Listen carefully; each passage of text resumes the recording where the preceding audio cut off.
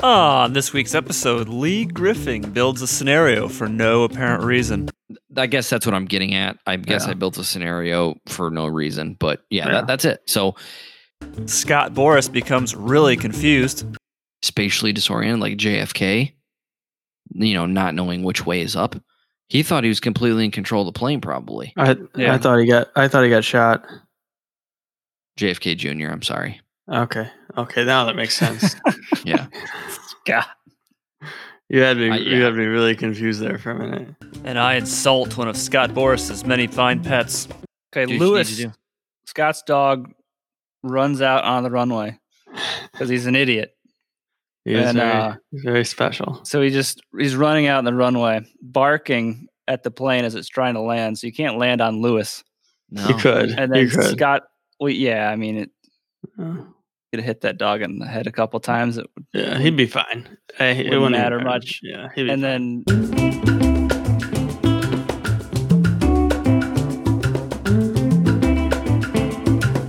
Welcome to the season finale of the Far Aim podcast, where we are continuing Lee Griffing's master list of being a CFI, sending his students to private pilot check rides.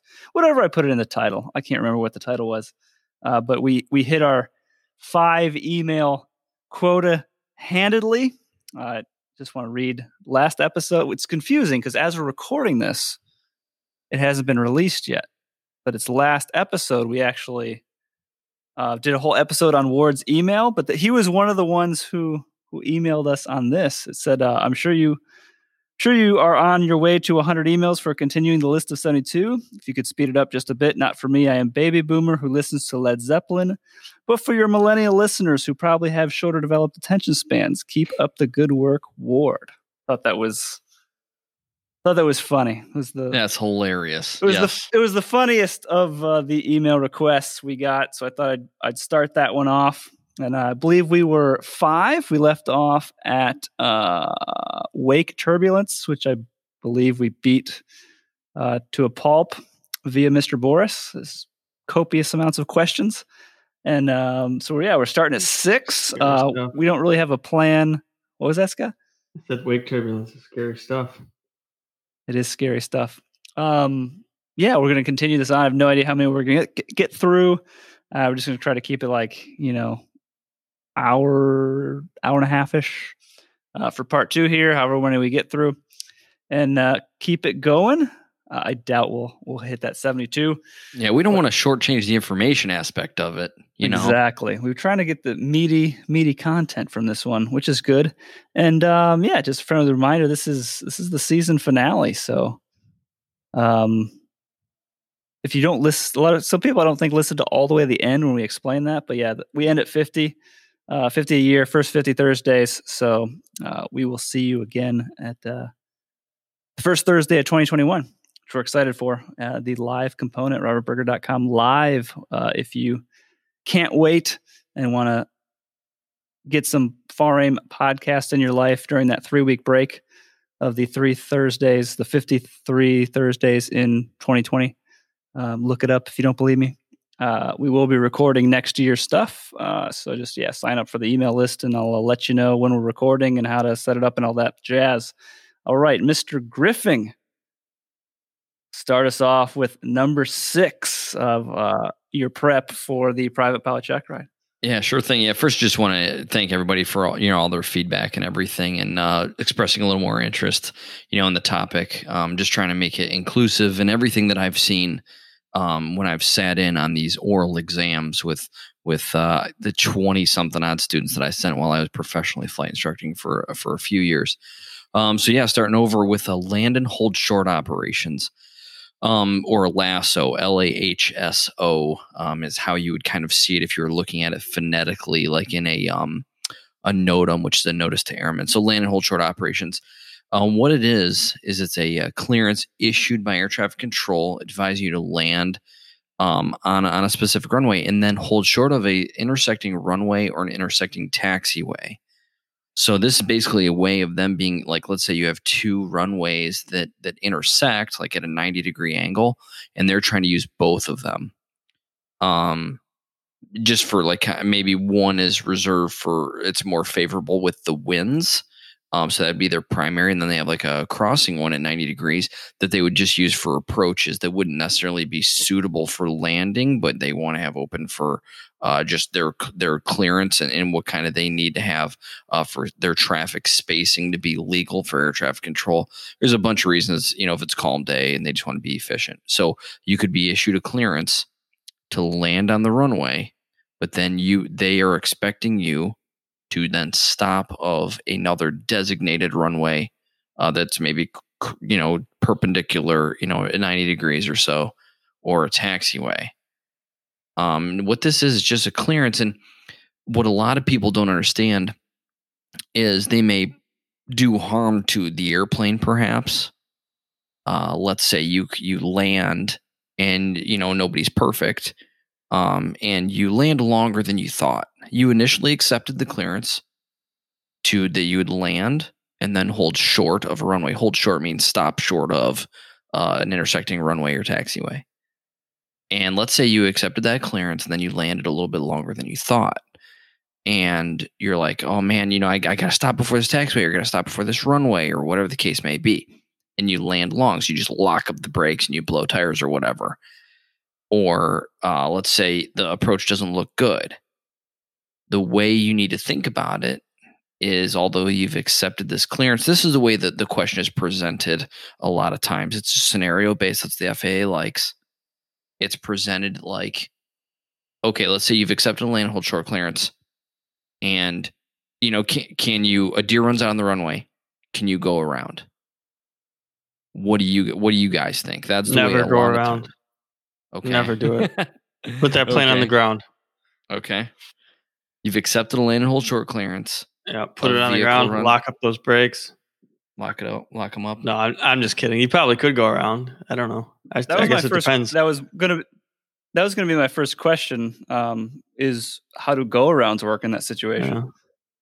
You can do so. In that case, you would be kind of exercising emergency authority. And if you can go around. Let's say you've accepted a land and hold short clearance, and that deer runs out of the runway, or there's an airport vehicle that runs out on the runway, but you've experienced a power failure on short final. Can you land on a parallel taxiway? Well, of course you can. Emergency authority. You can do whatever you need to do to meet the emergency. So you can land on our taxiway? Well, you can do whatever you need to meet the emergency. So that's, part, what is that, 91-151? I don't have anything in front of me, and it's been a long time, but emergency authority. You can deviate from any of the rules to the extent necessary to meet the emergency. Well, you have to fill out a report or something. If requested to. Yeah. Yep. Absolutely. And there's there may be a timeline. Bless you. There may be a timeline involved with when you would have to, file that report. Now, what if stuff escapes me? What if you think you can't make the runway, so you land on the taxiway, and you fill out a report, and the FAA still determines that was a bad call, you shouldn't have done that, or do they not do that? Well, no. I mean, they could. So, I mean, they would maybe. So you're saying maybe you get violated? Is that what you're saying? You get a violation? I guess can they give you a violation for that? You're in the plane, something's on the runway, you land on the taxiway. What was the reason for landing on the taxiway specifically, though? Something ran out, but what was the issue that you saw as the pilot that made you say, I'm not going to go around?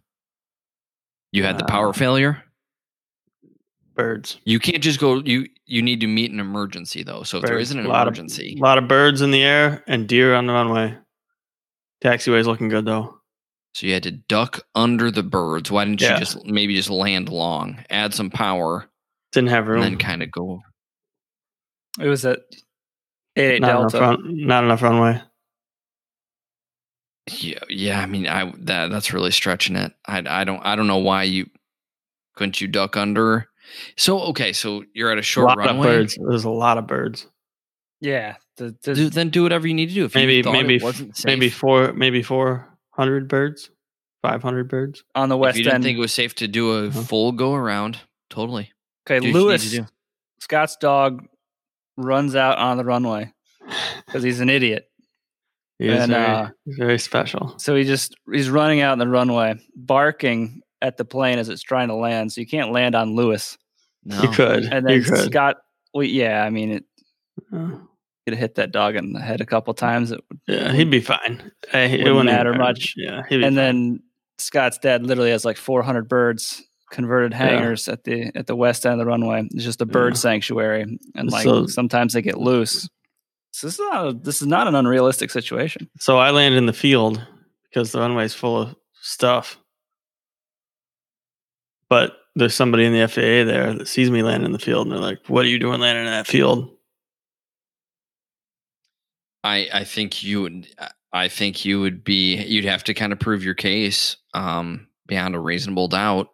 But as long as you didn't endanger any other persons or property, I think may you have to go to court over it to stop a violation or something. I mean, maybe, but it's better than the alternative. That is what we're always fighting. That is what we are always fighting. When you think of all these hazardous attitudes, you always think about, okay, I may break a rule here, but what? Or I may get home later than I wanted. I may upset the company. I may upset the passengers. I may upset my wife. I may whatever. But what is the alternative? Breaking a rule, breaking the airplane, or hurting somebody. So those are what we're weighing against. So I'm not going to worry about what the FAA may say. If me doing a full go around is going to take me back up into a flock of birds that may stop the engine, and then I'm parking in that field anyways, out of control. Land under control or land out of control, that seems like an easy equation to make. But you're making a split second, which I understand in the scenario that we've painted. So maybe all that doesn't go through your mind. But yeah, you're going to probably instinctively do what's going to keep you and your airplane as safe as possible. And you may just have to fight that, and you may lose. So you get violated, but you have your life, and you didn't destroy your airplane. What do you guys think? Makes sense. Scott does willingly risk his life in order to save money. A lot of times, yeah. That's worth it, though. There you go. So back to land and hold short clearances. Yeah. You have the option. You always have the option to go around, or if you don't see something that looks good to you, you always can do whatever you need to do. So you've accepted the land and hold short clearance. Yeah, I get that. And we are afraid of air traffic control. As pilots, we are afraid. They have a great amount of power and a great amount of responsibility and stuff. So we feel responsible and we have to follow whatever they want to do. Well, you're not going to listen to them. They say, hey, fly this heading. And that points you right at a thunderstorm. Well, you're not going to just do that. You're going to do something else and then declare an emergency later, or file a report, or do whatever you need to do. You can deviate to the extent required to meet the emergency. So the same thing applies with the land and hold short clearance. Ideally, they want you to, but if you have to go around because something doesn't look good, maybe it's something small. Maybe you weren't on speed. Maybe you forgot to put your full flaps in. Maybe you forgot to put the gear down. You're not going to land belly, on the belly, just because you accepted a land and hold short clearance. So, and that's some of these things are, something we'll get into later. One of the next items, and the next few items, is aeronautical decision making. Over time, you start to develop that, and you start to have a much better idea, kind of what tips the scales in terms of safety versus rule following, or some of these hazardous attitudes, like I just talked about. And that's one of those things. It sometimes takes time to kind of figure out that you sometimes you don't have to listen. Yes, we're kind of conditioned to always do what the air traffic control says and always do what the regulations say. But we need to think about, I can have that talk with the FAA inspector later, or the judge later. But right now, I need to protect the people in my plane and my airplane. So but yeah, land and hold short clearance, it's not that common. I've never been issued a land and hold short clearance in my life.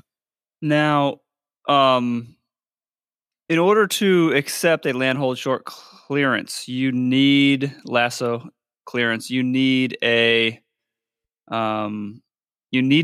have the length of the runway, not the total length, but the length before you hit whatever they're asking you not to cross, what you have to hold short of. Yeah, the landing distance available. Yeah, how would you find that out? The landing distance available, and they'll give you that. Oh, okay. ATC will give you that. Yeah, so I mean, they can ask you if you're able to. So on the ATIS, Automated Terminal Information Service, it'll say land hold short operations are in effect, is how you'll hear it. And so you can kind of expect that, and you can decline it. They can ask you, hey, can you land and hold short of this other runway or this other taxiway? And you can say, yeah, I can do that. And then they'll issue the land and hold short clearance. So you're clear to land and hold short of whatever taxiway or runway. You can say, no, I can't do that. And in a lot of airplanes, think about it, you can't. If it's a perfectly intersecting or bisecting runway or taxiway, and you have to land in half of the distance, you have to not only land the airplane, but you have to get stopped in time to hold short of that other runway or taxiway. That rules out a lot of airplanes from being able to even do it. So think about that. Now in a trainer, a 150, a 172, a Piper Warrior, Piper Archer, you have a lot more flexibility. You only need, 1,000, couple thousand feet. So that makes it very doable for most airports. But they'll tell you landing distance available, is this, and that's up to you to know those numbers, for your weight and the conditions of the runway and your ground speed and all that stuff that dictates basically the density, altitude, and stuff like that. Know your landing distance to know if you have enough. That was my next question. Do you, I believe it's 2 episodes ago, we had Mr. Cochran on. We're talking about having your numbers. Do you have to have the numbers and know what your landing distance is?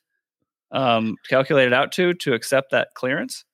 No, yeah, and transport. So like with Jack, we were talking about the transport category stuff, which in that case we do know those numbers on every landing. We have to have those numbers on every landing. I was almost about to say GA, but that's, not really the right terminology, but in light aircraft, let's say aircraft weighing less than 12,500 pounds, not turboprop, your quintessential trainers or your light GA airplanes.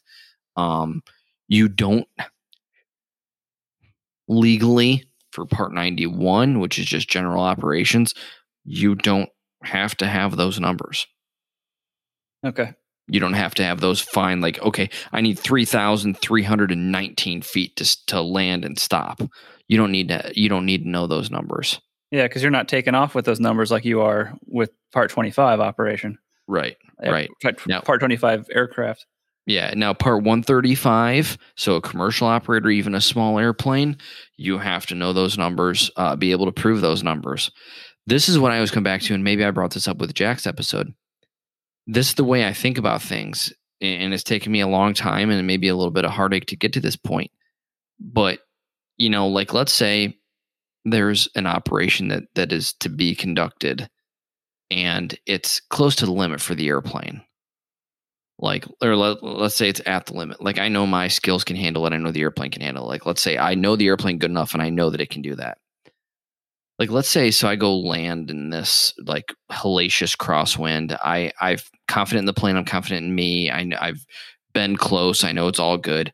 And I do that successfully, but then I'm taxiing in, and I'm really stretching the concept here, but I'm taxiing in. I've turned off the runway. Everything's good. Safe landing, smooth landing. Everything worked out awesome.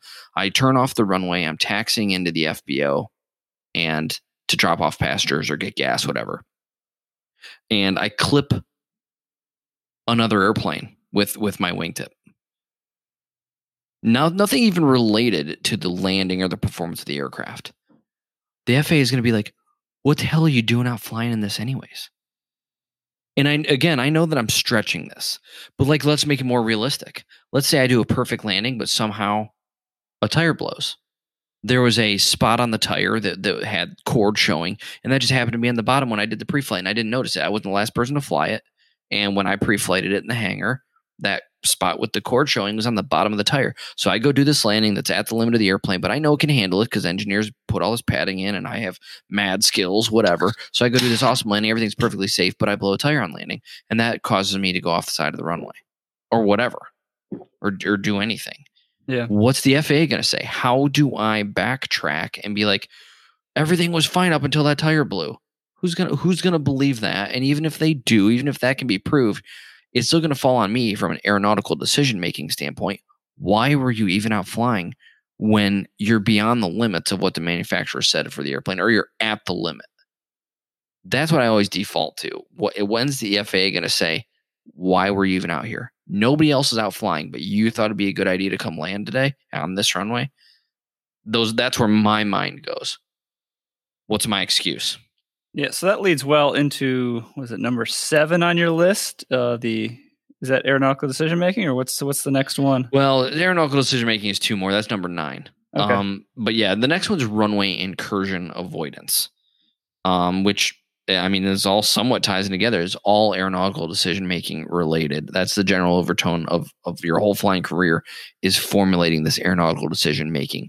What is enough risk, and what is too much? And that's different for everybody. That's different for, you may have the skills, but the airplane doesn't have the performance capabilities, or vice versa. And that's more often to get you in more trouble if the airplane has more performance than you do. But runway incursion avoidance, the way I always explained it to students was, it's like walking across the street, or when you're teaching your kid to walk across the street, look both ways. Make sure you clear both ways before, you're taxiing onto or across an active runway or a taxiway. And then, so like, if you look from an instrument standpoint, if you look at the taxi diagram or the airport diagram, so it just shows you your runway layout and your taxiway layout, and has all the taxiway labeled on there and stuff like that. They'll have like red or magenta circles, which show you what are called hot spots, and where there's a lot of runway incursions that happen. So people make the wrong turn, or they think they misinterpret the chart, and so they make a wrong turn onto a taxiway or onto a runway instead of what they thought was a taxiway. It's like turning down the wrong street. It happens all the time, when you're not unfamiliar. So it happens a lot. But at tower controlled fields, when they issue you a taxi clearance, they will tell you, they'll want you to read back all your taxiway and hold short instructions. So, like, for example, you'll, they'll say, hey, Cessna or whatever, so-and-so, taxi to runway 24 left via Lima Whiskey. Hold short, or let's say no. How about this? Taxi runway 24 right via Lima Whiskey. Hold short 24 left. So that's what Tower said to you. What you need to say back is exactly what they said. It doesn't necessarily need to be in order. They get it because they do say it in a different order than you would expect it to, and that's their own thing. That's their job. We typically say it in the order in which we are going to come across those roads. So it'd be taxi to runway. You'd say like Lima Whiskey, hold short 24 left to 24 right. It's like how I would say it back, because that's the order in which I'm going to see all these things. I'm going to just like giving directions to somebody when they're going like, hey, come to my house, you turn left here, turn right here, and then my house is the 5th house on the left. And then when they repeat it back or write it down, they're going to write it down exactly in the order in which they're going to come across these things. But ATC says it differently. They'll say taxi to 24 right, which is the very last thing you're going to do. Taxi 24 right via Lima Whiskey, hold short 24 left. So it's kind of backwards, but it all makes sense, but it's just a little bit backwards. So they'll expect you to read it all back, including the hold short instructions. And that's where the runway incursion stuff happens. Make sure you're holding short of runways is kind of the bottom line. So these hot spots, is this new since we were flying? I don't remember this stuff. No. Yeah, I don't remember anything about that. No, we probably didn't pay attention to that. Maybe. I never paid attention to it. And when some of the controlled fields you've been to might not even have any. I don't have anything in front. I can't my iPad is in front of me, so I can't pull it up to look to see if, pick an airport. I avoid flying in controlled fields at all costs, but it's things like that that make people want to. We've brought up ATC several times now. No. They know a lot and they're a great resource if you kind of get yourself into trouble. But they're not all seeing, all knowing. They know a lot and they can help you out a lot. But you're in control of your airplane, and that takes time to understand where the limitations are, what you can ask of them, what you can do. Then maybe they don't have the whole picture. Neither do you. But you know what's right in front of you. Hey, I'm about to fly into the thunderstorm. This dude gave me a heading to fly that way. I can't go into the thunderstorm. Do what you have to do to stay safe. Bottom line. That's the bottom line, period. I mean, there's nothing else after that. Yeah. But go ahead. So these hotspots are in the airport diagram. Yep. On airports that have them. Okay. Yes. Yeah. Class. I'm sure smaller tower controlled fields. Like Lantana. I don't know if Lantana has any. Does Lantana have a control tower?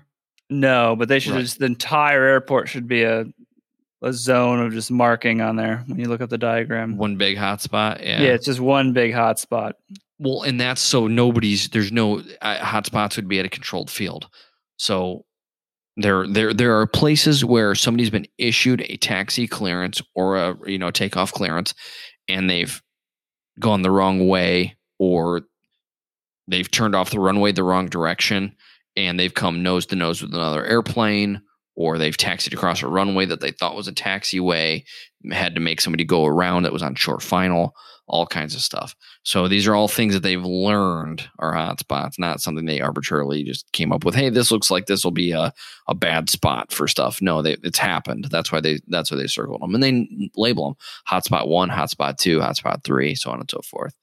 Gotcha. So it happens. But I mean, even at the airline level, I mean, you're going to a lot of the same airports a lot, and you have similar taxi instructions all the time.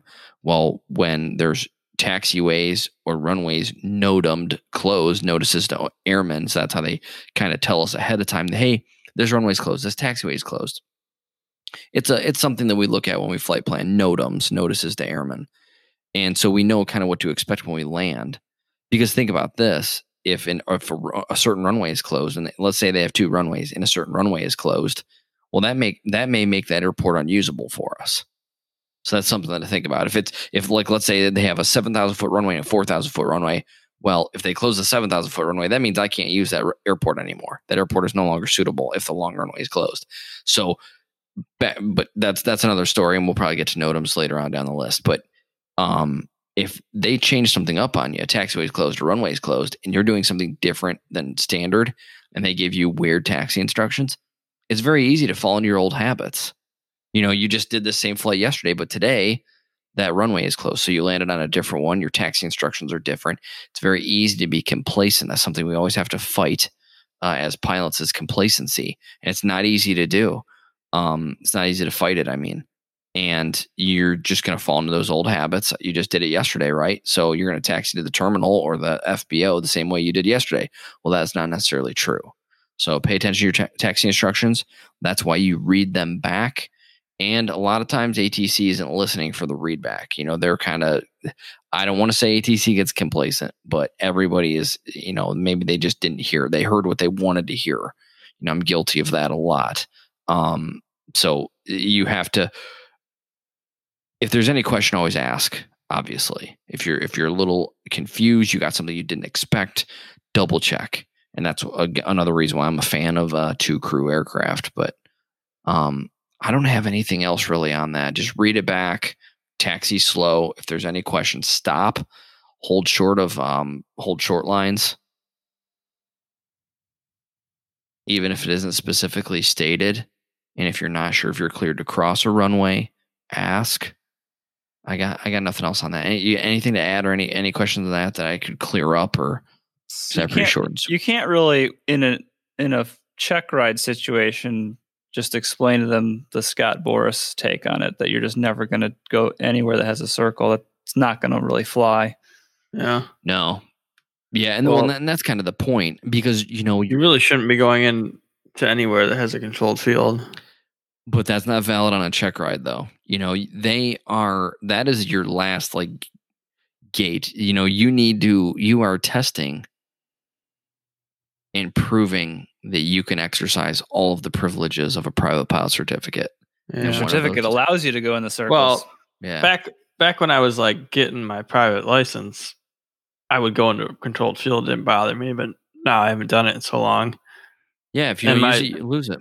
Yeah, and my instructor, he's kind of flaky. I've been saying for years I need to do some controlled tower work with him, and he just never gets around to it. So, well, he is prepping you for the check ride you've already taken right now. So, that's true. What's the next? What's the next one on your everlasting gobstopper list, Lee? Oh, yeah, it will be by the looks of things. Controlled flight into terrain.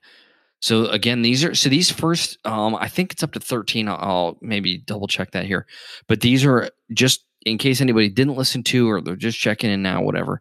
These are what used to be the special emphasis areas on the practical test standards.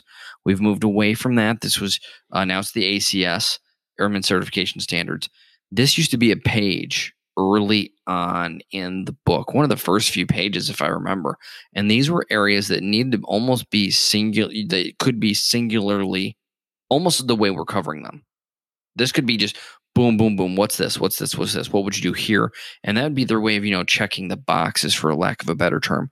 And they could cover the material that were special emphasis areas that had to be covered. Now in the ACS, they are parts of other areas of operation. So they would be kind of buried in another maneuver or another element that you would be conducting on the actual check ride, so that it's part of the scenario-based concept. The FAA is big on that, and it is good for our memory to practically apply some of these special emphasis area concepts. So it's all still there. All of these items are there. They're just not presented in the same way that we're covering them here. This is obviously great refresher, and that's what I use it as. So this would still be a pertinent document for me to cover, just to make sure, that I have all my bases covered. And I said this on the last episode.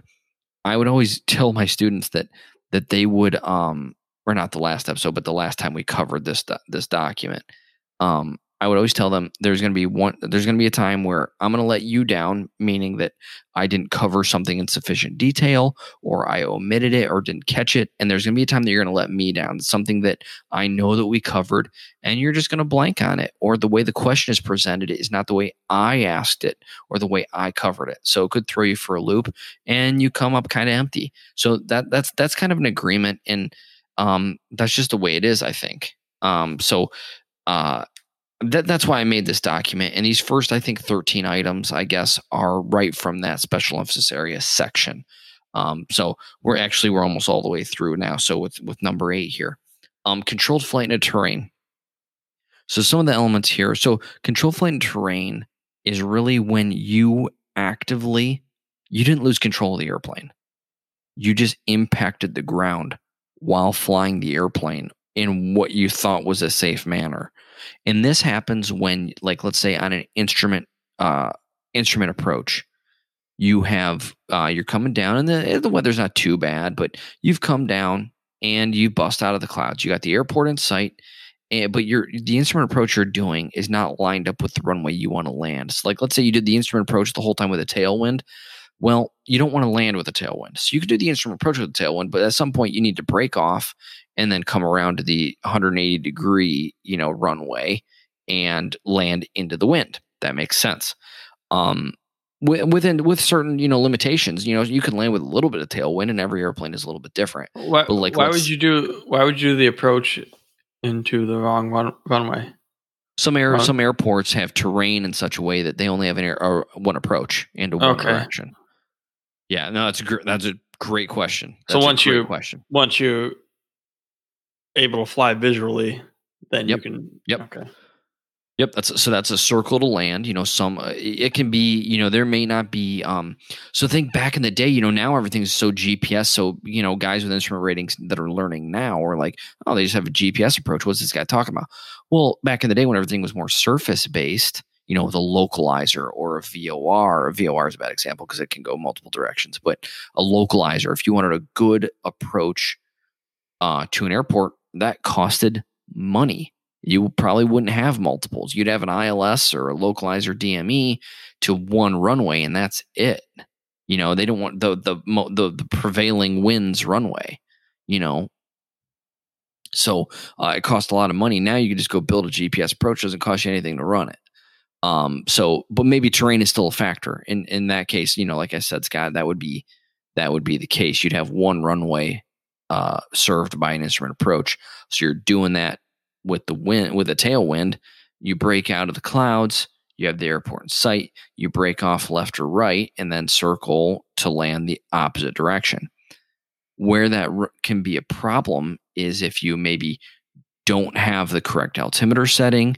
You're not 100% sure your position. Like, let's say you're still in the clouds and you're not 100% sure your position. So you don't know, necessarily what the terrain is right below you or right in front of you. So those obviously can be considerations. And then know your maximum elevation figure if you're looking at, what do I want to say? If you're looking at a sectional chart. So in each quadrant of your latitude, longitude lines, those are called quadrangles, and each one of those has what's called a maximum elevation figure.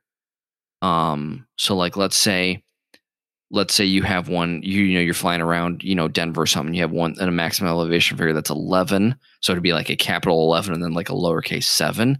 So 11,700 feet. What that represents is you have a maximum elevation of the terrain of what is probably 11,500 and change. So like, let's say it's 11,520 feet, for example. So how they come up with 11,700 is they round up to the next nearest 100. So it's always up. They always round up. So let's say it's 11,501 feet to really stress the principle or the concept. 11,501. They'll round that up to 11,600 and then they add 100. So that would be your 11,700 for an example, which I'm totally making up. So you need to know that figure if you're VFR flying. So you do that, and then you do your altimeter setting within 100 nautical miles. That's the reg. You need to be set to an altimeter setting, a station, within 100 nautical miles of your flight path, basically. So you do those two things, you're good. Obviously you're not going to hit anything as long as you maintain adequate, clearance above that maximum elevation figure and you have the appropriate altimeter setting from a VFR standpoint. It's a whole nother can of worms when you talk IFR, of course, because you're in the clouds, you might not see anything. But I know I rambled there.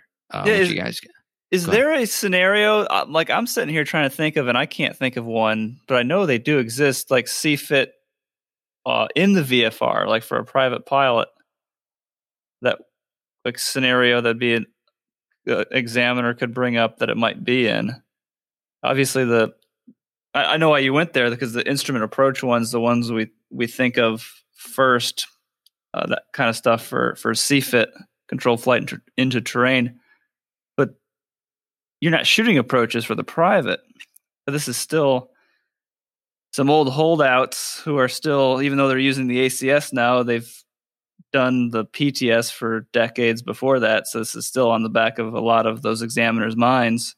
Well, it still needs to be covered even under the ACS. It's not so much it's just not labeled, like it's not bullet points like it is in the PTS. It's the you still have to make sure that the student they understand control flight into terrain.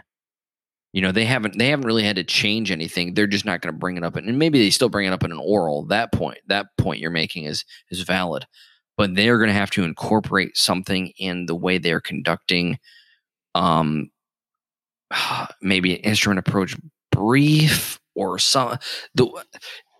I don't know what the example would be, how they would cover it or bury it into kind of sifting through the elements of a particular area of operation. But they definitely still have to cover it. It's not so much that it's all a holdover. They're holding on to old habits die hard from the PTS. It still needs to be covered.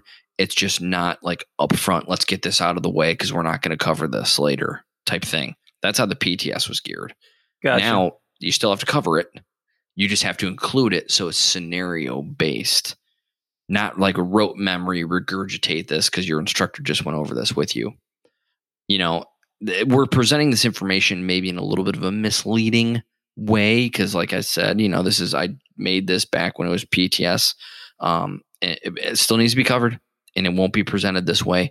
But there's just maybe some background information. I would still say this is very worthwhile because we're covering some regs on the way.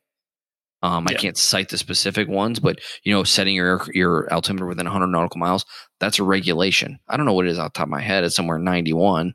I don't know what that is, but it's there. That's a regulation for sure. So we're covering some of those along the way and some exposure, but to your point about how would a private pilot, VFR private pilot, encounter this? One thing that comes to my mind immediately, and I may be a little bit off here, let me know what you think, is I think about a VFR private pilot maybe getting disoriented, spatially disoriented, like JFK, not knowing which way is up. He thought he was completely in control of the plane, probably. I thought he got shot. JFK Jr., I'm sorry. Okay, now that makes sense. Yeah. God. You had me really confused there for a minute. Oh, sorry. Yeah, JFK was flying a Saratoga. Yeah, right. Yeah. I don't even think they had. He was flying a limousine. Yeah. I mean, that's one of the things, and that may be a gray area that it's just barely not control flight. And I don't know exactly, were they screaming before they hit the water, or did they just hit the water and he thought he was completely in control? That's probably a gray area because he got disoriented. He didn't know which way was up anymore. But did he know he was out of control when they impacted the water? I don't know. Yeah, I don't know that answer. I mean, but don't you look at your instruments? He wasn't instrument rated. Oh, but even as a private pilot, you would know it at night. It was at night, wasn't it? I believe so. I mean, you kind of know. Was that prior to the required 3 hours of instrument training for the private? I doubt it. I don't know when that happened, but they've had that 3 hours of instrument training in there for a long time. Yeah. So this is another example, like I brought up, and I do want to kind of come back to this, but this is another example of what I brought up. People they can buy an aircraft that is much higher performance than they are. And I'm not saying that you can't grow into it and get there, but it's easy to fall into that trap of, I want to go fast. I want to go high. I want to do all these things. Well, you have to have, kind of the requisite training to keep up with the airplane as well. Now, he didn't have something especially high performing. Yeah, by the final letter of the law, it was high performance. It was more than 200 horsepower. Oh. But I mean, that's not it's not a high performance characteristic aircraft. Probably Castro had something to do with it. Yeah, I think he was up near Martha's Vineyard. Yeah, but still, I mean, well, Castro maybe Castro killed his dad. He's out to finish the job. Kill his son too. Maybe. Yeah, they've had a lot of bad luck in that family. So this is getting off the rails really fast. That's my job. So yeah. I don't know if spatial disorientation that is played in there. I don't know if that falls under kind of its own subset of this thing. But if Scott, your question is valid. Trust your instruments, right? That's what we're supposed to do.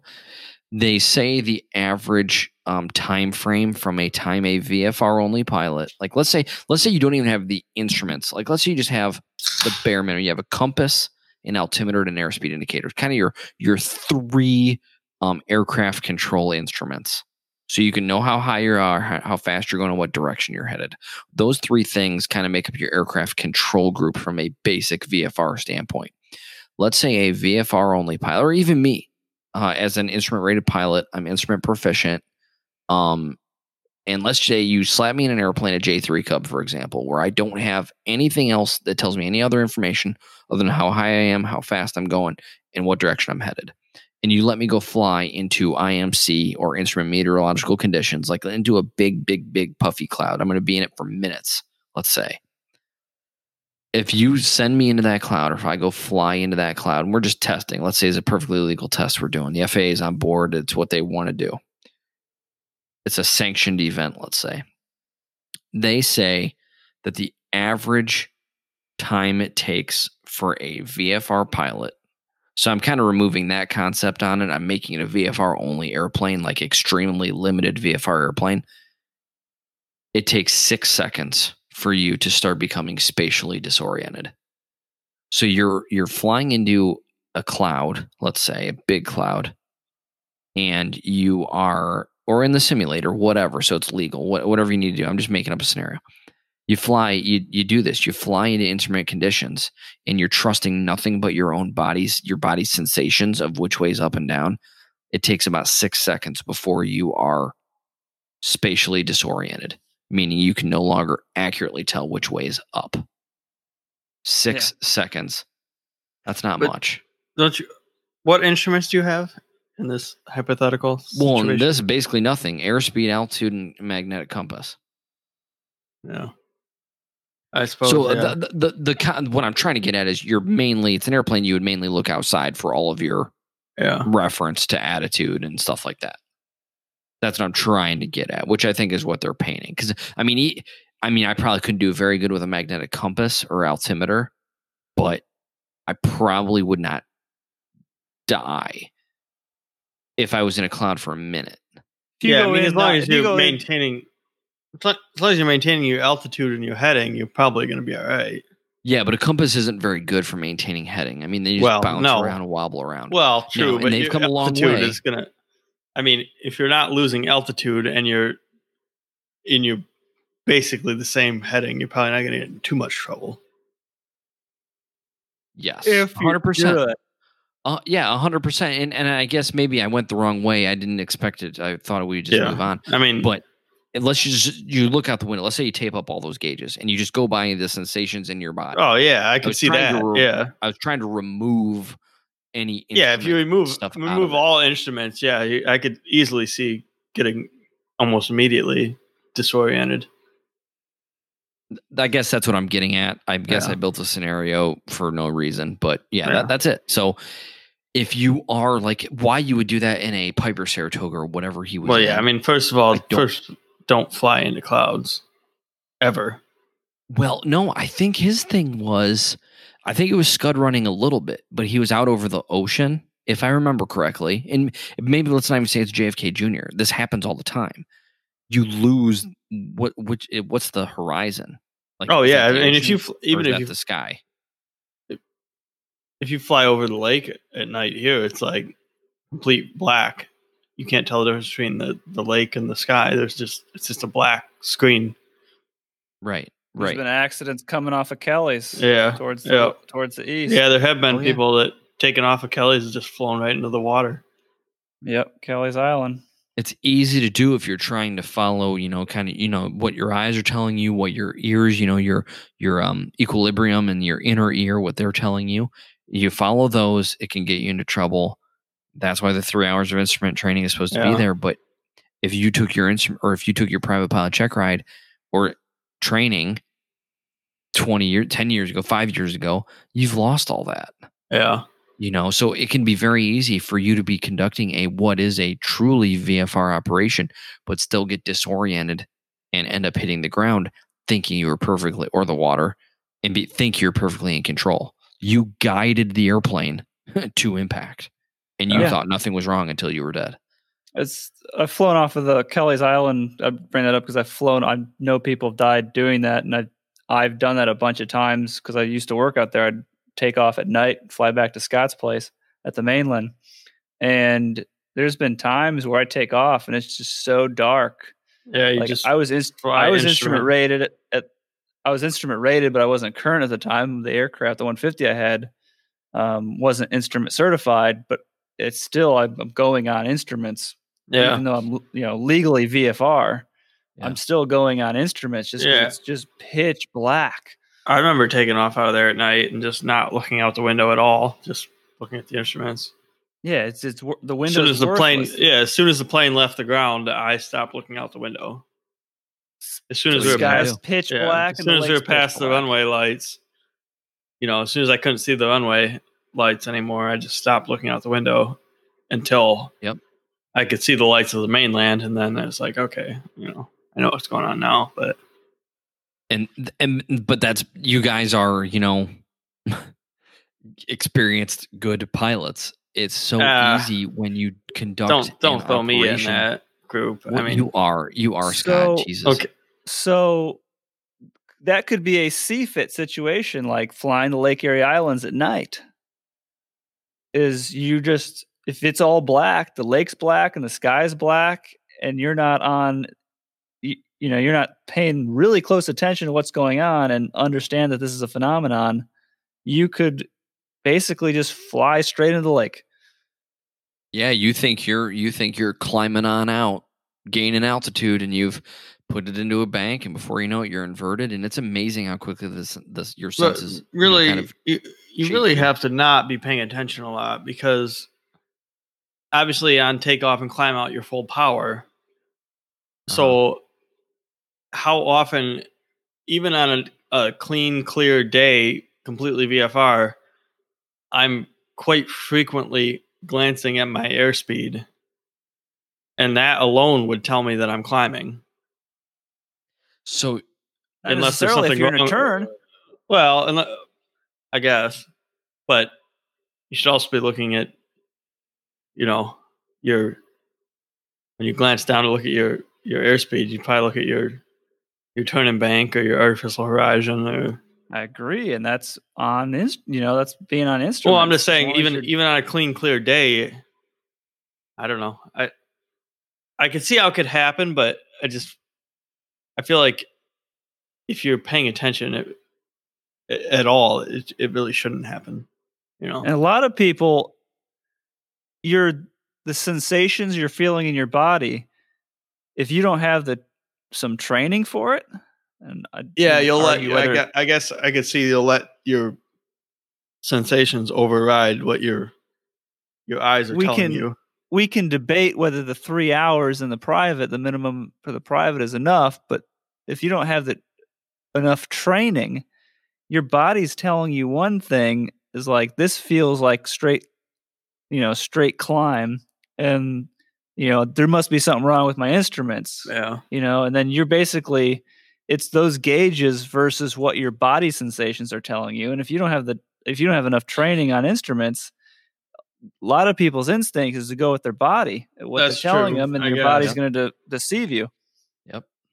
You just have to 100%. trust those instruments over everything else. Just assume the instruments are right, because your body's probably wrong. And be able to identify by cross-referencing when one instrument's going bad, which is obviously instrument training.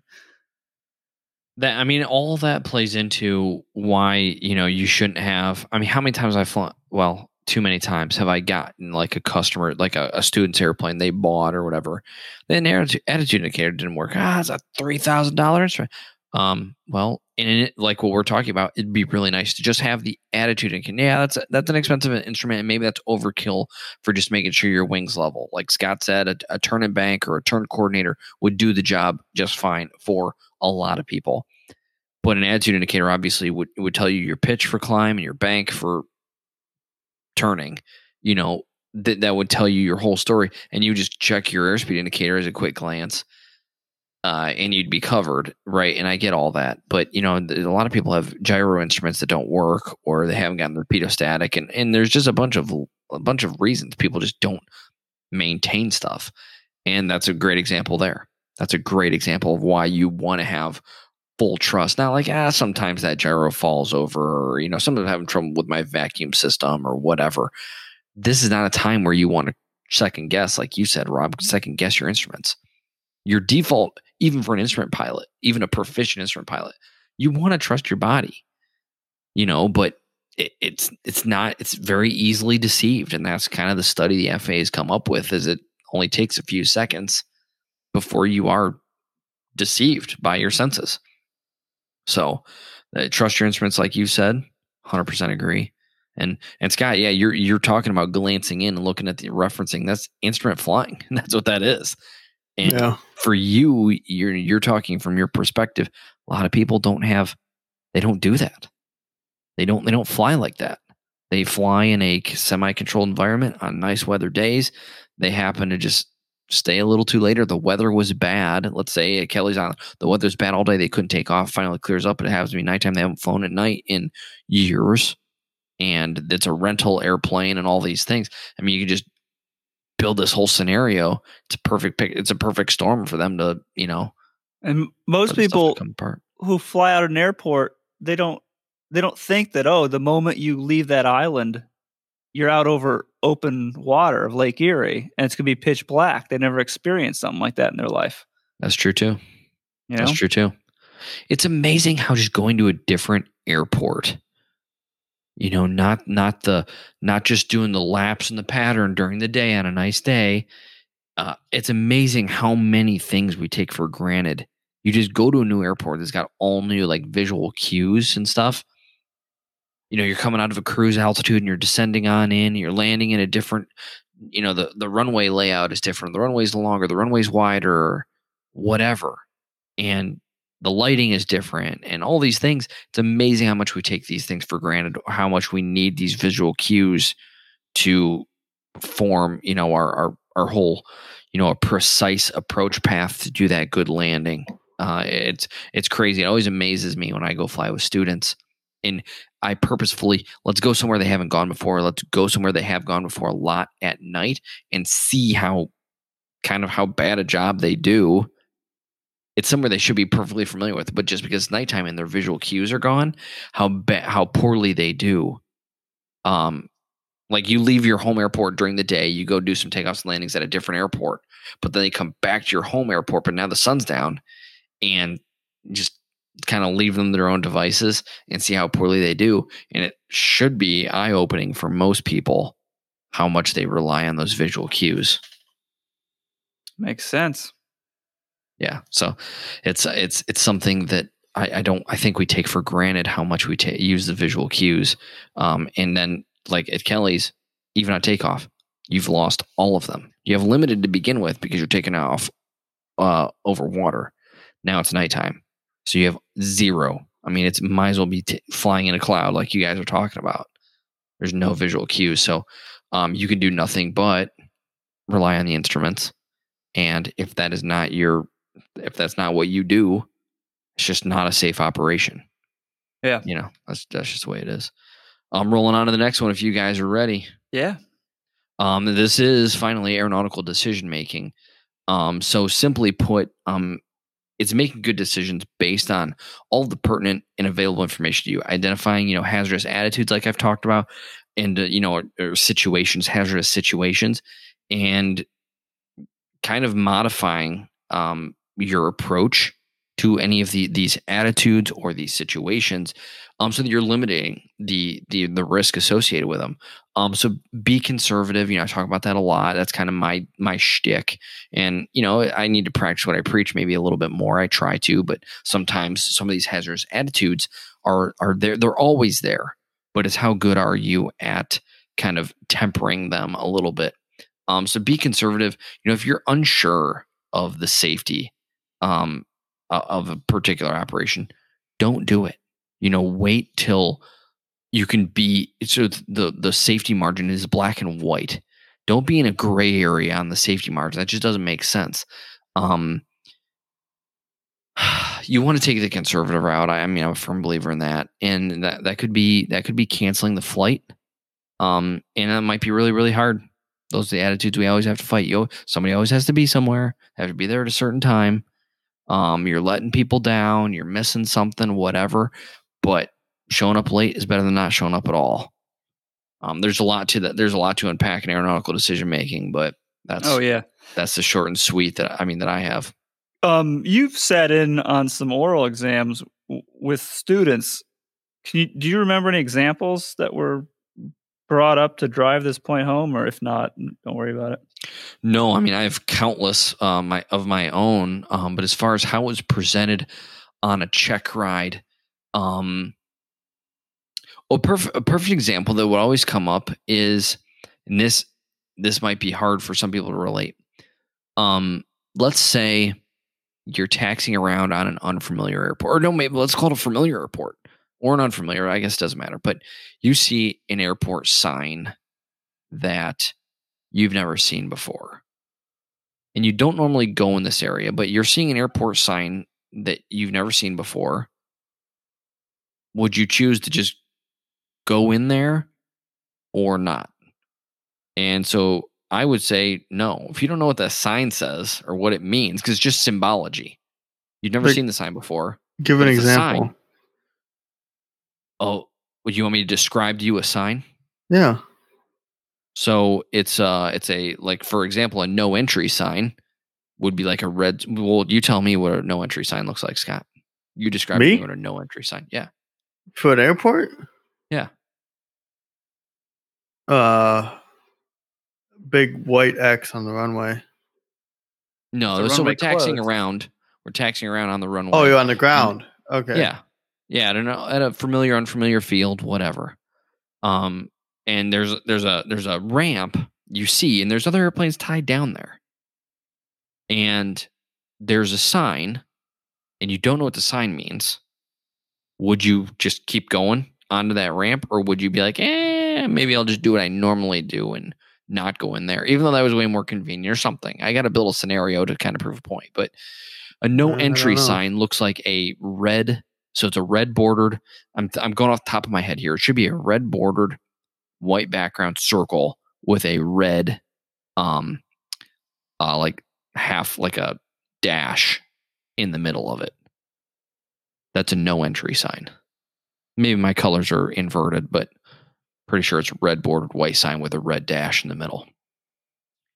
That's a no entry sign. So the way it has been presented is when you go over airport signage, the examiner that I use all the time for all my check rides, he would come up with his airport flashcards, and he'd go up and of course I'd go over these with the student, and maybe I missed this one. I'd go over airport signage, of course, because we had to do controlled field operations, and you just need to do it anyways. And he'd come to this, and a lot of times they would space, like, or not know what it was. And he goes, "What's this sign?" And maybe if they blanked, and he'd immediately be like, "Okay, I don't expect you to know this, but I'm going to be fair. Would you go there?" And what's the answer need to be? No. That's being conservative. You don't know what a sign means. Don't just go blaze on through and hope that it wasn't detrimental. What if there was wet concrete right on the other side of that sign? So that's, I'm painting a huge scenario, and this is just coming from the top of my head from a check ride, but numerous examples. There's thunderstorms in the area. Well, you shouldn't have even been there for the check ride, but are you going to risk it? Yeah, it's probably fine. But should you risk it? No, that's poor aeronautical decision making. That big, tall, puffy cloud, that doesn't look too bad. I want to keep going straight. I already took off a half hour late. I don't want to add another half hour to the flight. Do I go through it? No, go around. It's things like that. That's aeronautical decision making. I mean, there's countless examples on every single flight, probably. Yes. I think. I mean, I'm conservative standpoint. Do I kind of fall short of my goal all the time? Absolutely.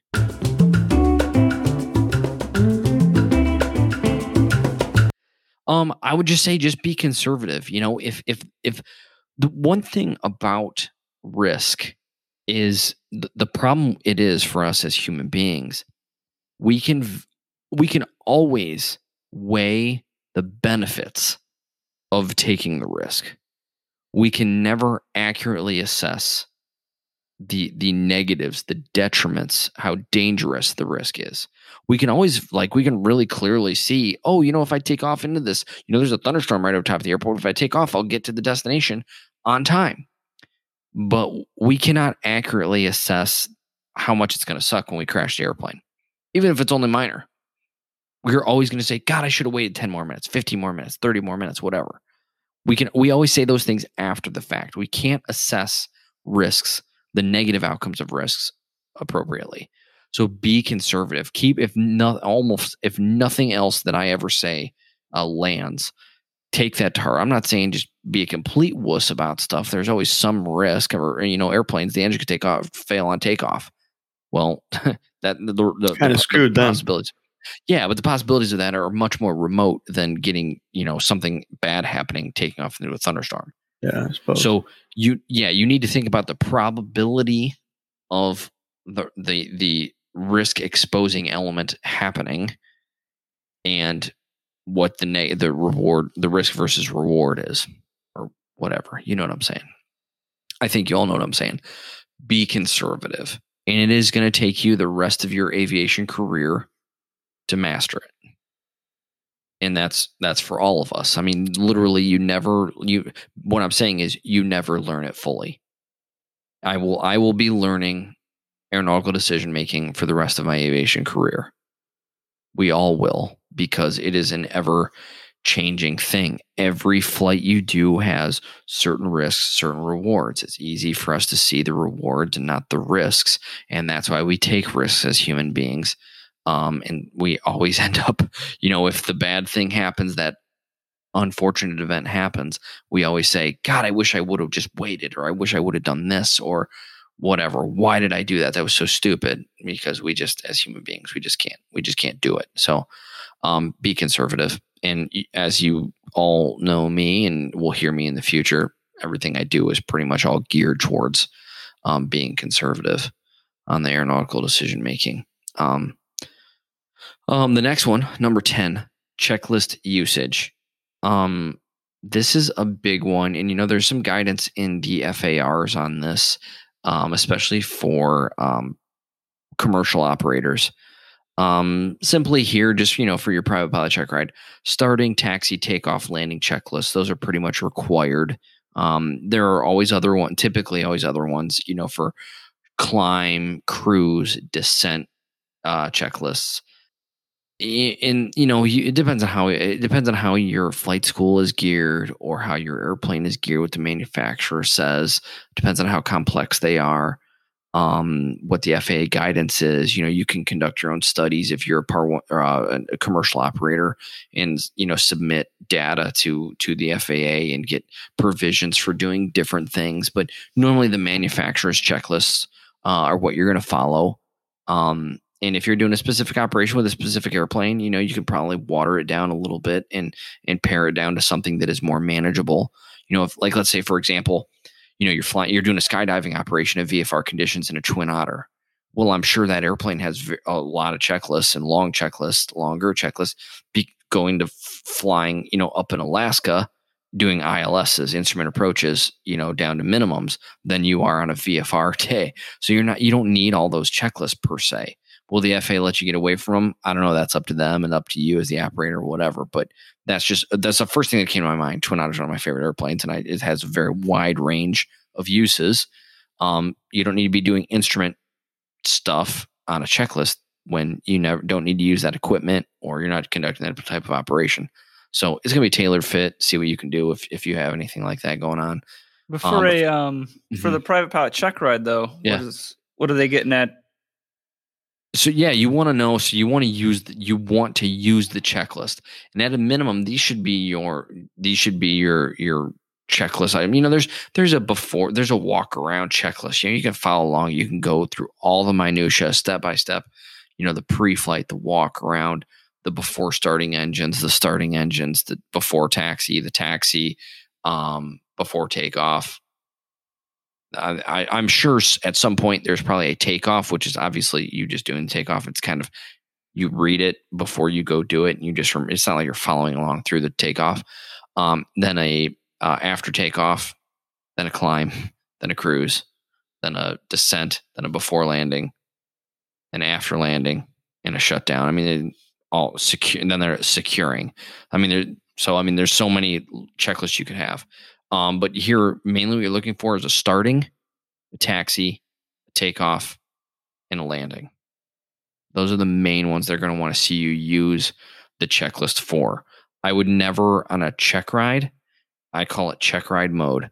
I would never say, just again, go back, be conservative. If you're questioning whether you should run a checklist, just run it. Takes a couple extra seconds. Yeah, it may not be convenient, but you don't want to do everything else perfect and then land and be like, why did you do that? Shut down checklist or whatever. Just go to the extent necessary, to be as conservative as you can, especially on a check ride. That's kind of the thing there. One thing I would say is emergency checklists, you can there's a lot to that. I would say there's probably in a light GA trainer, there's probably a flow that you could probably be taught or learn or make up or whatever that would address a lot of the concerns you may have. And some of the biggest concerns we always have is like fuel starvation or, an engine, a failure. And or loss of power. I should say loss of power. Because an engine failure, people kind of have like this connotation where, the prop stopped or the engine just failed and it's not producing any power. I want to say power loss because like with really bad carburetor ice or, whatever, you could just have a loss of power. You're still producing power, but it's much less than you need or would like to have at that point in time. So I should say a power loss. You can have a flow that would cover a lot of the items in a minimal amount of time. You can run through those very quickly. And I think I had students getting down to like 6 or 7 seconds.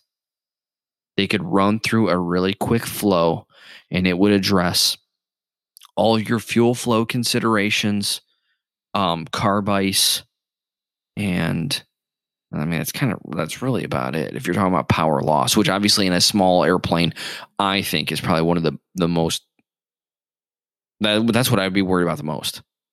You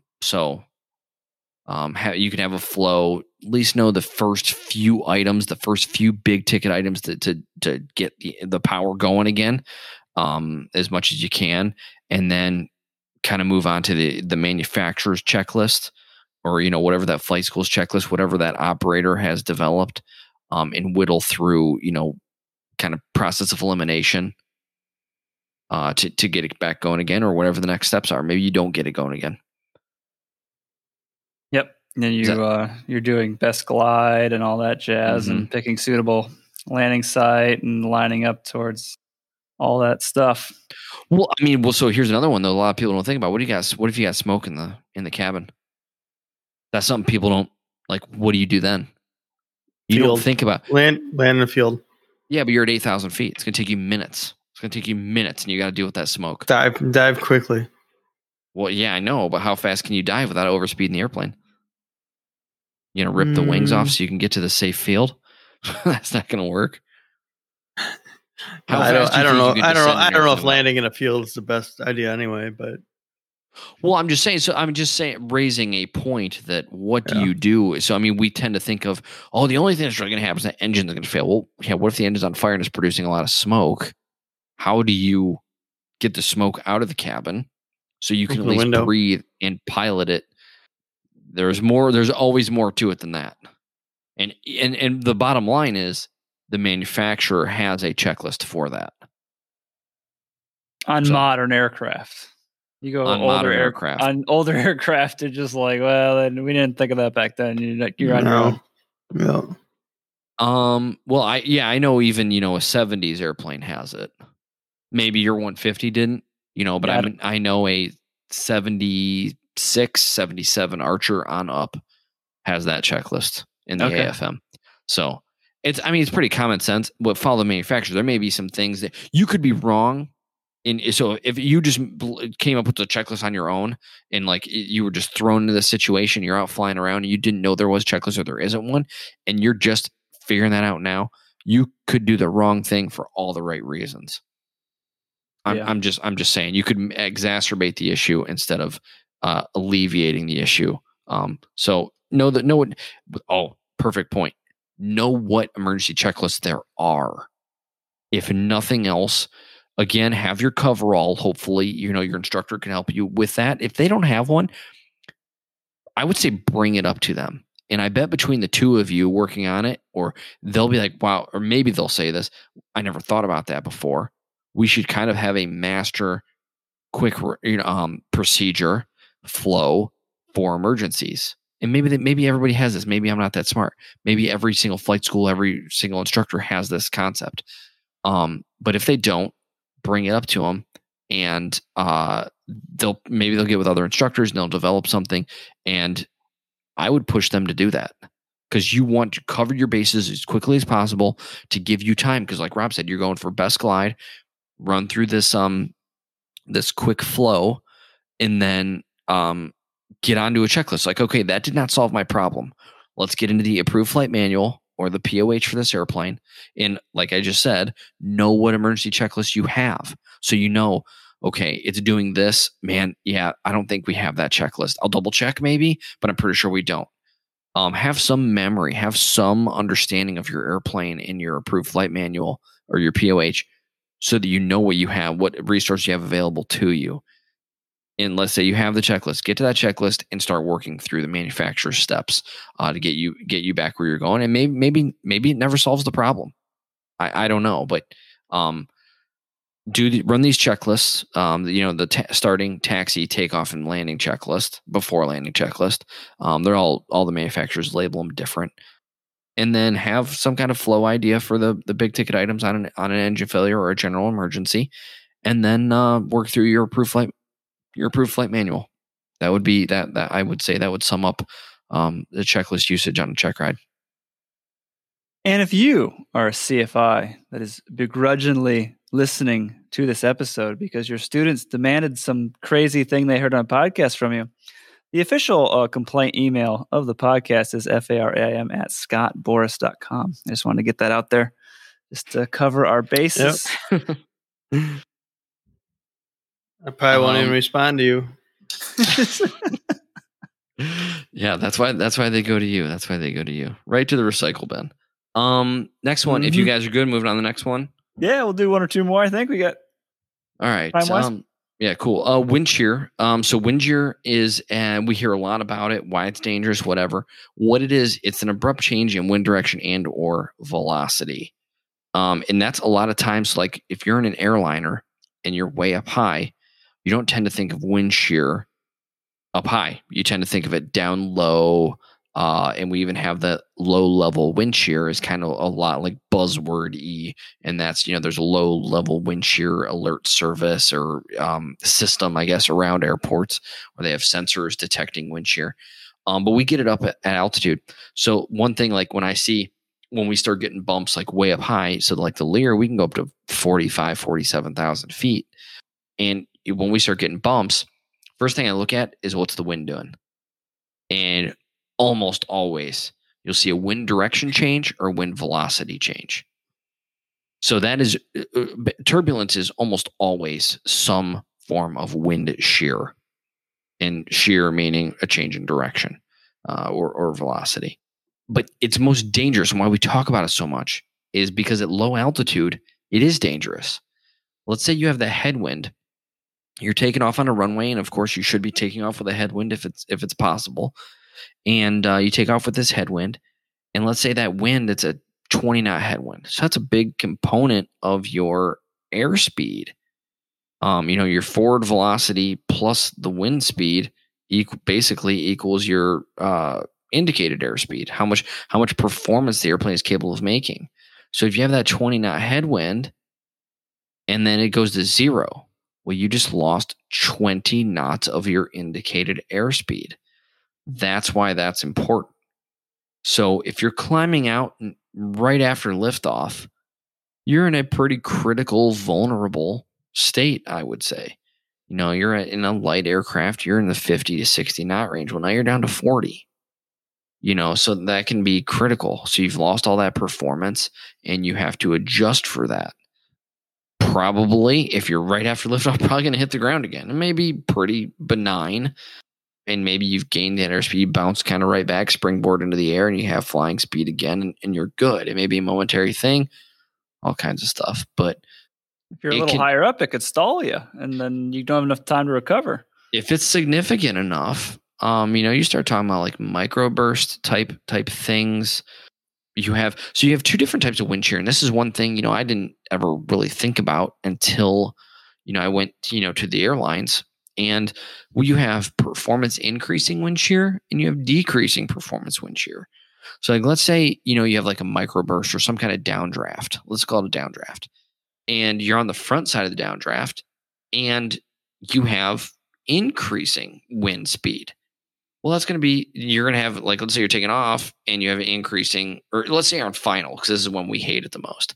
You're on final and you get a wind shear. Transport category airplanes will tell you when you're experiencing wind shear. So you have an increasing performance, which would be amber, and that you'd see an increase in performance. So an increase in indicated airspeed, which is going to be a power reduction, so you stay on speed.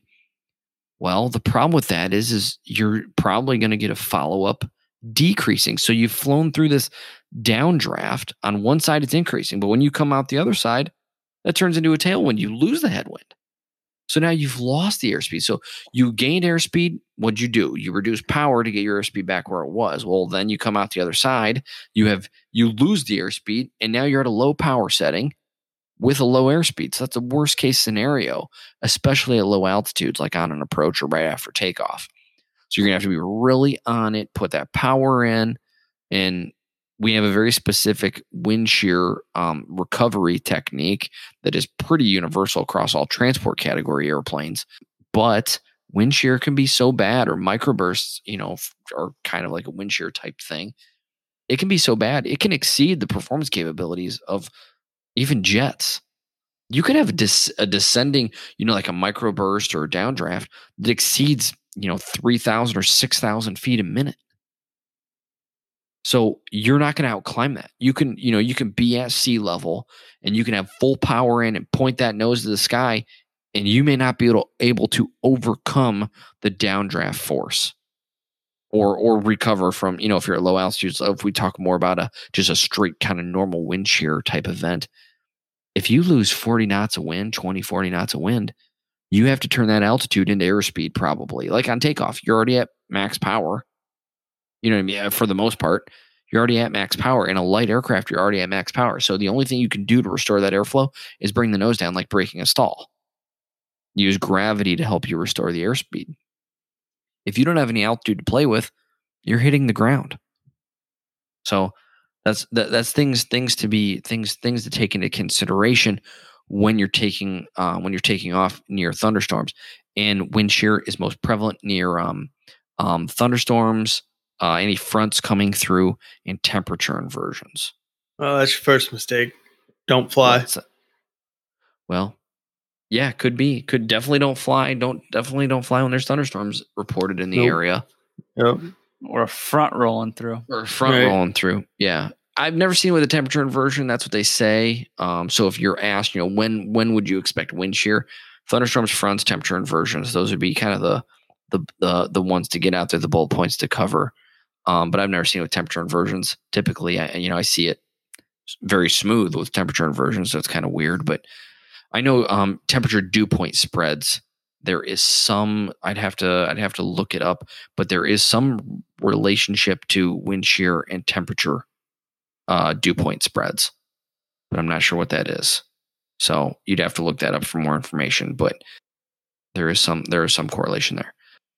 What I would say, if you are taking off, or if you decide to do a go around because of a wind shear, you're on final, let's say, and you lose 20 knots of airspeed, and you don't think it's safe to continue the approach. And again, aeronautical decision making. Execute the go around. But what I would say is, don't, and this is something, like I said, we have a very specific recovery technique that is pretty much universal from what I've seen. I have 4 type ratings now, and they're all taught the same. What you're going to do is obviously max power, and I'm going to talk about a very simple airplane, let's say, so like a 172, max power. But unlike a typical go around or something like that, you're not going to change your flap setting. What you don't want to do is dump any lift. Now, I guess I should back up a little bit. And on a 172, a 150 would be a terrible one. You have way more drag available to you than you do power. Your power can never overcome your 40 degrees of flaps. So that is something I would probably want to go. You can fly with 40 degrees of flaps. No, you can't just fly. You need to overcome the 20 knots of airspeed you just lost. Oh, yeah. Okay. And of course, I'm saying 20 knots, so maybe it's 2 knots, and that's up to you to figure out. And I'm 2 knots, who would even know? And obviously, you've flown plenty when it's gusty. Who can tell the difference between gusty winds and wind shear and all this stuff? That's part of the thing. But if you have microburst type condition, which is when our wind shear alerting system in the airplane would kind of be set off, that's when we're really thinking like, okay, this is going to be significant. This could be a 30-knot headwind to a 30-knot tailwind. So we've lost that, all these things. So we just execute a go around and we don't reconfigure, meaning we don't put flaps up. We don't put gear up. We don't do any of that. We leave it the way it is. But we have an excess amount of thrust, a ton. So flaps 40 degrees to us, and we have the drag ratio of our flaps is not even close to what 150 is either, because we don't have the relatively large amount of flaps like the 150 does. So you don't have the power to overcome it. So the concept is you need to keep all of the lift that you can. Flaps 40 invariably creates more lift. There's no doubt about that. That's how it lowers the stall speed, because it creates more lift at a lower angle of attack. So the only problem is you don't have the thrust required to maintain altitude or gain altitude like we do in a transport category aircraft. So that would be, I guess I kind of came in, hard and heavy on that one, saying don't reconfigure. In a light GA airplane, you're probably going to have to dump, kind of the mnemonic is, your first notch of flaps, let's say like what do you have in the 150? 5, 10, is it 5, 10, or is it straight to 10, 0, 10, 20, 30, 40? Mine are electric, so they can be whatever. Well, I know, but how is it marked on the thing? Oh, it's marked 10, 20, 10, 30, every 40. 10s. Yeah. Okay. So probably the first 10 is very little drag, almost all lift. 20 is probably still mostly lift, but you're getting some drag too. 30 is probably mostly drag. 40, from 30 to 40, you're probably getting almost no lift benefit, but all drag benefit would be my guess. It would be something like that. The further, the higher the degree, the more the balance shifts from lift to drag. So maybe 20 degrees in a 150 with full power on a recovery would probably be somewhat adequate. Maybe 30. You want to dump minimal lift, but get rid of drag. So that is a decision you have to make. We have enough excess thrust. We don't want to dump any lift. We don't even put the gear up. We don't because the time it takes for you to, let's say in a 150 single pilot, for you to divert your attention from flying the airplane, riding the airspeed as best you can to do everything you can to eke out every ounce of energy, escaping this potential wind shear, smacking the ground. The attention span for you to go select a flap lever and watch where that lever goes is going to far outweigh your attention that you can pay to watch that airspeed indicator and maximizing the energy expenditure on the airplane. Yeah. I usually leave the gear down. I meant to say flaps. I don't know what I said, but I meant to say flaps. Yeah, you almost always leave the gear down on the 150. Yeah, I can't remember ever bringing the gear up. Did I say just then gear or flaps? I don't know. I don't know. I was just. Oh, okay. I was just being stupid. Okay. Well, yeah, I would say just. I felt like after all your informative information over the last hour, somebody had to say something stupid. That's a good balance. We like to be a balanced program here. I'm sorry if I hadn't said enough stupid stuff this episode. Lee's been really teaching you a lot of stuff, which is great. It's great, but I feel like I haven't really done my job of randomly throwing out a stupid comment. Yeah, the margarita at dinner, I thought would have. I thought margaritas are gross. Don't get them. Yeah, I'm not a tequila fan. I can't do it. No, I hate tequila. I used to like margaritas, but I went to dinner at a Mexican restaurant and I thought, I'll have a margarita. And then after that, I was like, I don't even want to drink anymore. It's gross. It does the same thing to me. Same thing. Yeah. Yeah. It's like it just ruined my mood. What I don't get though is some people are like, hey, let's do tequila shots. I'm like, I can't even stand it in a mixed fruity So drink. gross. You want to do a No. shot? Well, it's because you're not having the right type of tequila. No, Okay. tequila is disgusting.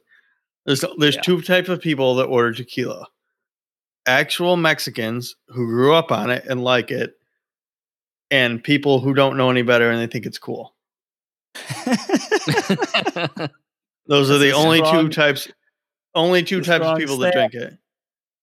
Like if you grew up on it and that's what you drank growing up because that's all you had around you, like, okay, I get it. But then there's the people that's like, oh, tequila's cool, so I'm gonna drink tequila shots. And meanwhile, everybody at the bar that you're buying shots for hates you. Right. They hate you so much. Yeah. I would Oh never. man, have you guys seen the show Silicon Valley on HBO? Oh, there's this billionaire. He's nut job. He makes a tequila called 3 Commas.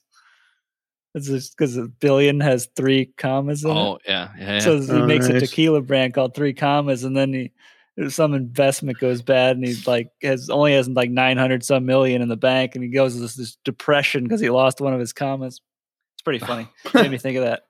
Anyway,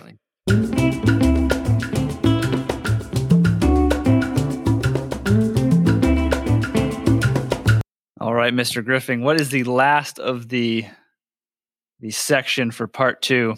This is the last one. It should be short and sweet and not much to it, but it's a guy wire avoidance. And this is probably more, a helicopter thing or a maybe a seaplane thing. Just because, you're operating more often from a lower altitude in maybe areas where a typical airplane wouldn't operate. But what I have here, when you have a high row of tension wires or antenna towers, you should fly over the towers instead of the wires. Because, there are oftentimes associated wires or guy wires that maybe you can't see. They're so thin that you don't see them. So if you can see the towers, make sure you're flying above the tower, above the altitude-wise, above the tower, not under what you expect to be or what you think is the lowest wire. You may not see wires that are there. They droop, they hang. There's other sets of wires, so fly above the towers. One thing about this that is kind of a I never really thought about, but you typically can't see when you have like a row of high tension lines, or any electric lines. You can't see. You can see them really well when you're on the same side of the wire as the sun, because that's where the reflection. So you can be flying at them and the sun is behind you and you would see the wires very well. But the answer is fly above the tower, above the height of the tower. It's very simple. The tower holding the wires. You know anybody? You know anybody that's ever hit any wires? I think I do. I've heard stories. No. But nothing Nothing substantiated. Yeah. Never seen it yourself, but Never seen it myself, no. But I've heard the stories. yeah, I've heard some stories too. Probably the same story. Probably. But I mean, remote operations, I can see this being a huge thing. I mean, you'd have to be low. How tall are these towers? But if you're landing, on a seaplane on a river or something like that, and these wires go from one side of the river to the other, you might not see them. So keep an eye out. I learned this I did a powered parachute lesson. I wish I remember the gentleman's name. He operates up in like Martha's Vineyard, I think, or somewhere up Virginia during the summers, and then it's down outside of Orlando in the winter. And I went up with him for like an intro flight, and we were buzzing these cow pastures outside of Orlando, like right on the deck and doing all, because there's another reg I'll want to get into at some point with somebody who knows more about that stuff than I do. Weight shift control and powered parachute have different altitude restrictions, so you can like legally go down lower, which is what we were doing out in these cow pastures in middle of nowhere. And we come across those wires, and he's like, yeah, we got to obviously go up. You should never fly under wires, period. But in a powered parachute, you've got all your rigging going up, so it's even more dumb to do this. So you go over them, but we're going over the towers. We're getting our carriage over the actual tower of the wires, and we weren't crossing wires unless it was dead over a tower. What's the legality? So that's the actual. Hold on, Scott. That is the actual real point, because there is a thin wire that you typically can't even see. You can, like, let's say you can see the big thick wire, the droop, and you want to like fly right over top of it. There are sometimes very thin wires that are much thinner gauge than the actual wires, that have the electricity or whatever going through them, that you won't even be able to see. So you can see the droop of the wire and you're like, oh, I'll just fly over the wire. I can see it. But there is possibly a taut wire going from each tower, and it's almost like laser beam, straight and flat. Yeah. So if you want to pick to go over the wire or the tower, go over the tower. There's nothing above the tower. That's what you're trying to say, right? Yeah, the top of the tower is the highest. Wires could be elevated, and that thin wire that is too thin to see is also lighter than the heavier wires and does not droop as much. So it's going to be, in a lot of cases, a lot higher than the wires that have some sag in them between the towers. Yeah, that's what I meant. So, Mr. Boris, you were sorry, dude. Revved up. What's the as far as legal flying underneath wires? Is there any circumstances where that's legal? Grand Theft Auto, I did it a lot when I played that when I was a kid. Yeah. I'm trying to think, I can't remember where it was. I was driving somewhere, road trip somewhere. I can't remember. But it was what appeared to be a grass strip. Now, it could have just been power lines. Yeah, maybe it was just some guy that liked he liked a really nice long grass strip in his field that he liked to mow and whatever. But in the middle of it was power lines, so like obviously it wouldn't be that hard to do, because near the middle of the runway you're not going to be at power line height. You could land before it, take off after it, unless you do a go around. This gentleman, I was just about to say, this gentleman shared Scott's sentiment. Yeah, he doesn't have to go around. To an extent, Mr. Boris doesn't even have that. Yeah, no. Ugh. But I just wondered, like, if that was illegal, or I assume it's his own private property, so he can do what he wants with it. But I would say, as a general rule of thumb, there's no reason to fly under wires. No, but Yes. let's say you own. Let me answer this though real quick. I think this will answer your question, Scott. All of the obstacle clearance stuff that we always talk about, preface all of that with what is necessary for takeoff and landing. So any obstacle clearance requirements we ever talk about, there's basically a kind of a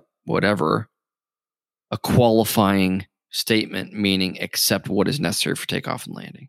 So you can be closer to things, be lower, all that stuff for takeoff and landing, because they know eventually you have to lose altitude if you want to land.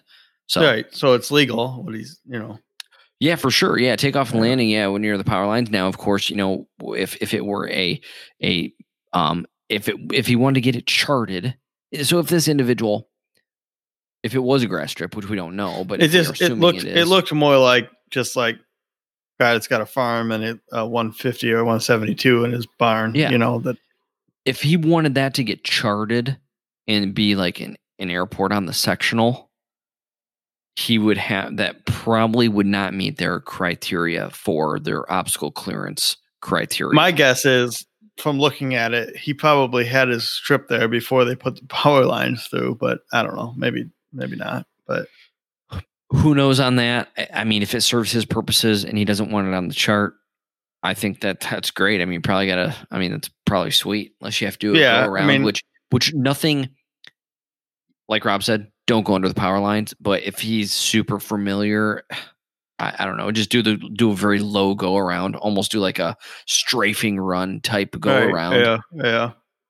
And stay well put underneath. Put your wheels right down the runway and it'd be 10 feet off the ground. Yeah. I don't know why that would be. Well, I don't know what your reasoning was for doing the go around, that was an acceptable outcome, but there's a deer on the runway. If you stay 10 feet off the runway, you're fine. Yeah. Unless the deer jumps.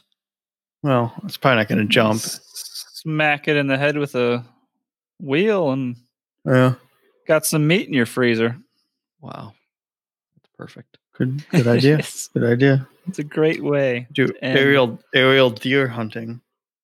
Not with a gun, with the wheels. Just fly around the country and try to hit them in the head with your wheels. That's an all new sport.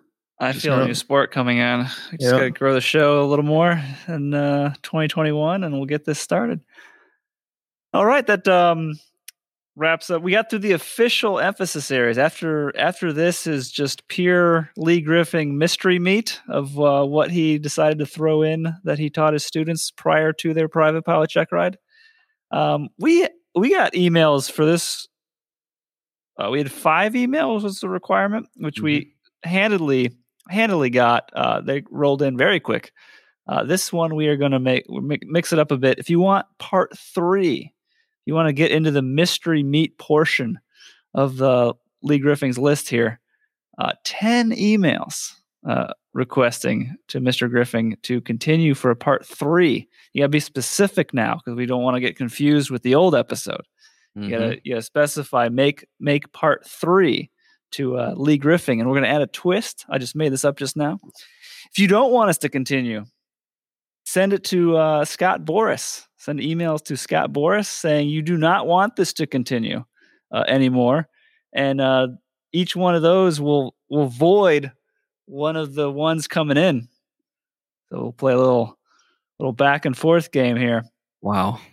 We'll never know. Okay. I don't know. Yeah. I'll edit that last part out if I don't like it.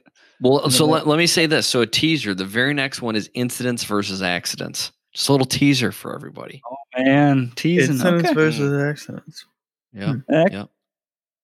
That could be interesting. This wraps up our first season. We'll go. What do we do? Email. We don't have any comments, I don't think, to read right now. Scott, you got an email? Did you want to read or not? Or did you not want to read that? Oh, some guy wanted me to sell. What do you want me to sell? Powered paraglider. Yeah. Some guy wants to know if anybody's interested in a Nirvana Rodeo Dudek Universal powered paraglider equipment. Wow. Okay, so not only we're now, I guess, Aero Trader. If you have any interest in that, just email Scott Boris, and Scott. You can make that connection, I guess. Yeah, I guess I might read my Scott's the go-to guy for that kind of stuff. I probably won't. Yeah, this guy says, "Hey Scott, I've been listening to your guys on Far Aim podcast, and thought thank you for listening. To ask if you know anyone looking for a killer deal on a PPG gear. I am focusing on my check ride and airplane, so if anybody needs some PPG gear, let me know." Scott and Lee are deathly afraid of that stuff. PPG? I'm not so into it. I'm not afraid of it. I'm not against PPG. I mean, I'm not against it either. It's just not what I'm going to go spend my time and money to do. And it sounds like this individual isn't going to either. So he's in my camp. Good luck on your check ride, by the way. Yeah, definitely. I don't like the fact you can't log it towards stuff, which is why I prefer Powered Parachute that actually has an N number on it and like Powered Parachute multiple states. You can log, but Powered Paraglide you cannot. Yes, that's weird. I think we've talked about this before, and we probably have, but I looked up, but it just seems weird. It does seem backwards to me as well. Right. So the powered paraglider, that's the one that it's got like you have like the trike type thing on the bottom. Powered paraglider, you can add little trike stuff on it, but for the most part, it's your leg is your landing gear. So it's like a hang glider. Right. It's got like a right? It's like a glider. It's a parachute. But okay, it's a powered parachute. It's a rectangular parachute, right?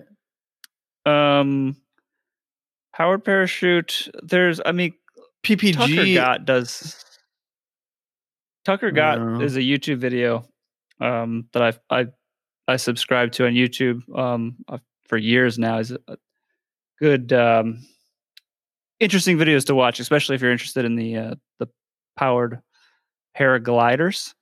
For the most part, I don't know what the differentiating factor is, but powered paragliders, for the most part, you're just got a fan strapped on your back with a parachute above you, and your feet are your landing gear. There is stuff that, like Tucker did a couple videos where he's got a trike on it, so he's using that equipment to like run a little trike, but there's no like N number on board. Powered parachute's more like a beefier trike cage setup. You actually have an N number. If you have you can get up to a private pilot's license in powered parachute. And if you're running a powered parachute, like with an N number on it with lights, you can fly at night, which is something you cannot do with a powered paraglider. And you cannot log any of the time on a powered paraglider towards anything that matters. Whereas a powered parachute, from my understanding, I've had conversations with a few people on it. You could log it powered parachute time like towards your 1500 for like an airline transport pilot certificate, which is kind of scary. There's nothing in the regs that I have found that would prevent you from doing that. So the difference is one is a light sport aircraft and the other one's an ultralight. Okay, is what I'm understanding? The fine line? Well, that is, yeah. So like the powered parachute can be, heavier than an ultralight, which makes sense. I mean, I'm looking at a picture of one. It's like, man, the powered paraglider is enormous. Yeah, which doesn't make sense. Hold on. Yeah, that's actually. I'm sorry. The powered parachute is much bigger than the powered paraglider, which makes sense because it's an over ultralight. So yeah. So that makes sense. So yeah, wow. Right, interesting. I'd have to do more reading on it, of course. They look very similar. All the concepts, conceptually, they're very similar in concept. So I'd have to do a lot more research on it. That's very, very interesting. Still not for me. But no. Yeah, so that wraps up that email. Not okay. I don't know how I feel with people sending us emails to try to sell stuff on the show. I don't know if whatever. We'll take whatever. We'll filter through them. Might be the last one we read on the air. I say maybe don't read it on the air. I say edit it out. No, respond to them. Okay. I'll leave this one in just kind of as a general rule with the emails. Oh, God. We're the classified ads now. Jesus Christ. Yeah, we're not going in that direction, but we do appreciate the email. Good luck on your private check ride. That's awesome. For sure. And that wraps up the 2020 season. There'll be 3-week hiatus here at robertberger.com live. We're going to do some sort of live component. We're going to start recording these, getting ahead on 2021. If you are wanting to listen to some show stuff or be a part of the program live, robertberger.com live, there's like an email list sign up thing. Basically, we got all the details hammered out, email how we're going to do it, and then when we're going to record, give as much of a heads up as we can on that email list, so you can have see if it works in your schedule or not. If you're not interested in any of that, the show will continue as normal through your through whatever device app setup you're listening to the show now. That'll continue into 2021. So no worries if you're not interested in the live component. Email is our preferred method of communication. My email is faraim@robertberger.com. BERGER, the German way, not the sandwich way. Mr. Griffing is FARAIM@leegriffing.com, GRIFFING. And Scott is FARAIM@scottboris.com, BORES. And can't believe how large the show has gotten from our expectations when we first started this thing at the beginning of the year. That's all because of you, the listener. We can't thank you enough. It's crazy what 2020 might bring. We'll continue to do our best to keep the show going, get better and better at doing this. I feel like we have improved a little bit, so that's a good sign. Slightly. Over 50 episodes, we've got a slight improvement. We've really recorded This is the 52nd time we've done this. We scrapped a couple because they were so bad. So yeah, over 52, we got, I think, a little bit of a grasp on it. Yeah, that's all I got to wrap up the season. Yeah, I'm with you. Yeah, I just echo the same sentiments. Thanks so much. It's all because of you guys. You know, I mean, the success has been crazy. I mean, the amount of emails we're getting is way more than I would have thought, and you know, the listenership and the number of downloads. It's crazy. It's crazy. We appreciate you guys. Do appreciate it when we do hit 100,000 downloads, which seems like it's coming way faster than I thought it would. For a brand new podcast that's independent without any other stuff going on, we are going to do that. The Fly-In Rager at the 88 Delta, which Rage Fest. I watched the Firefest thing you mentioned on one of the previous episodes, Lee. It's kind of what I'm shooting for with the quality of the Fly-In.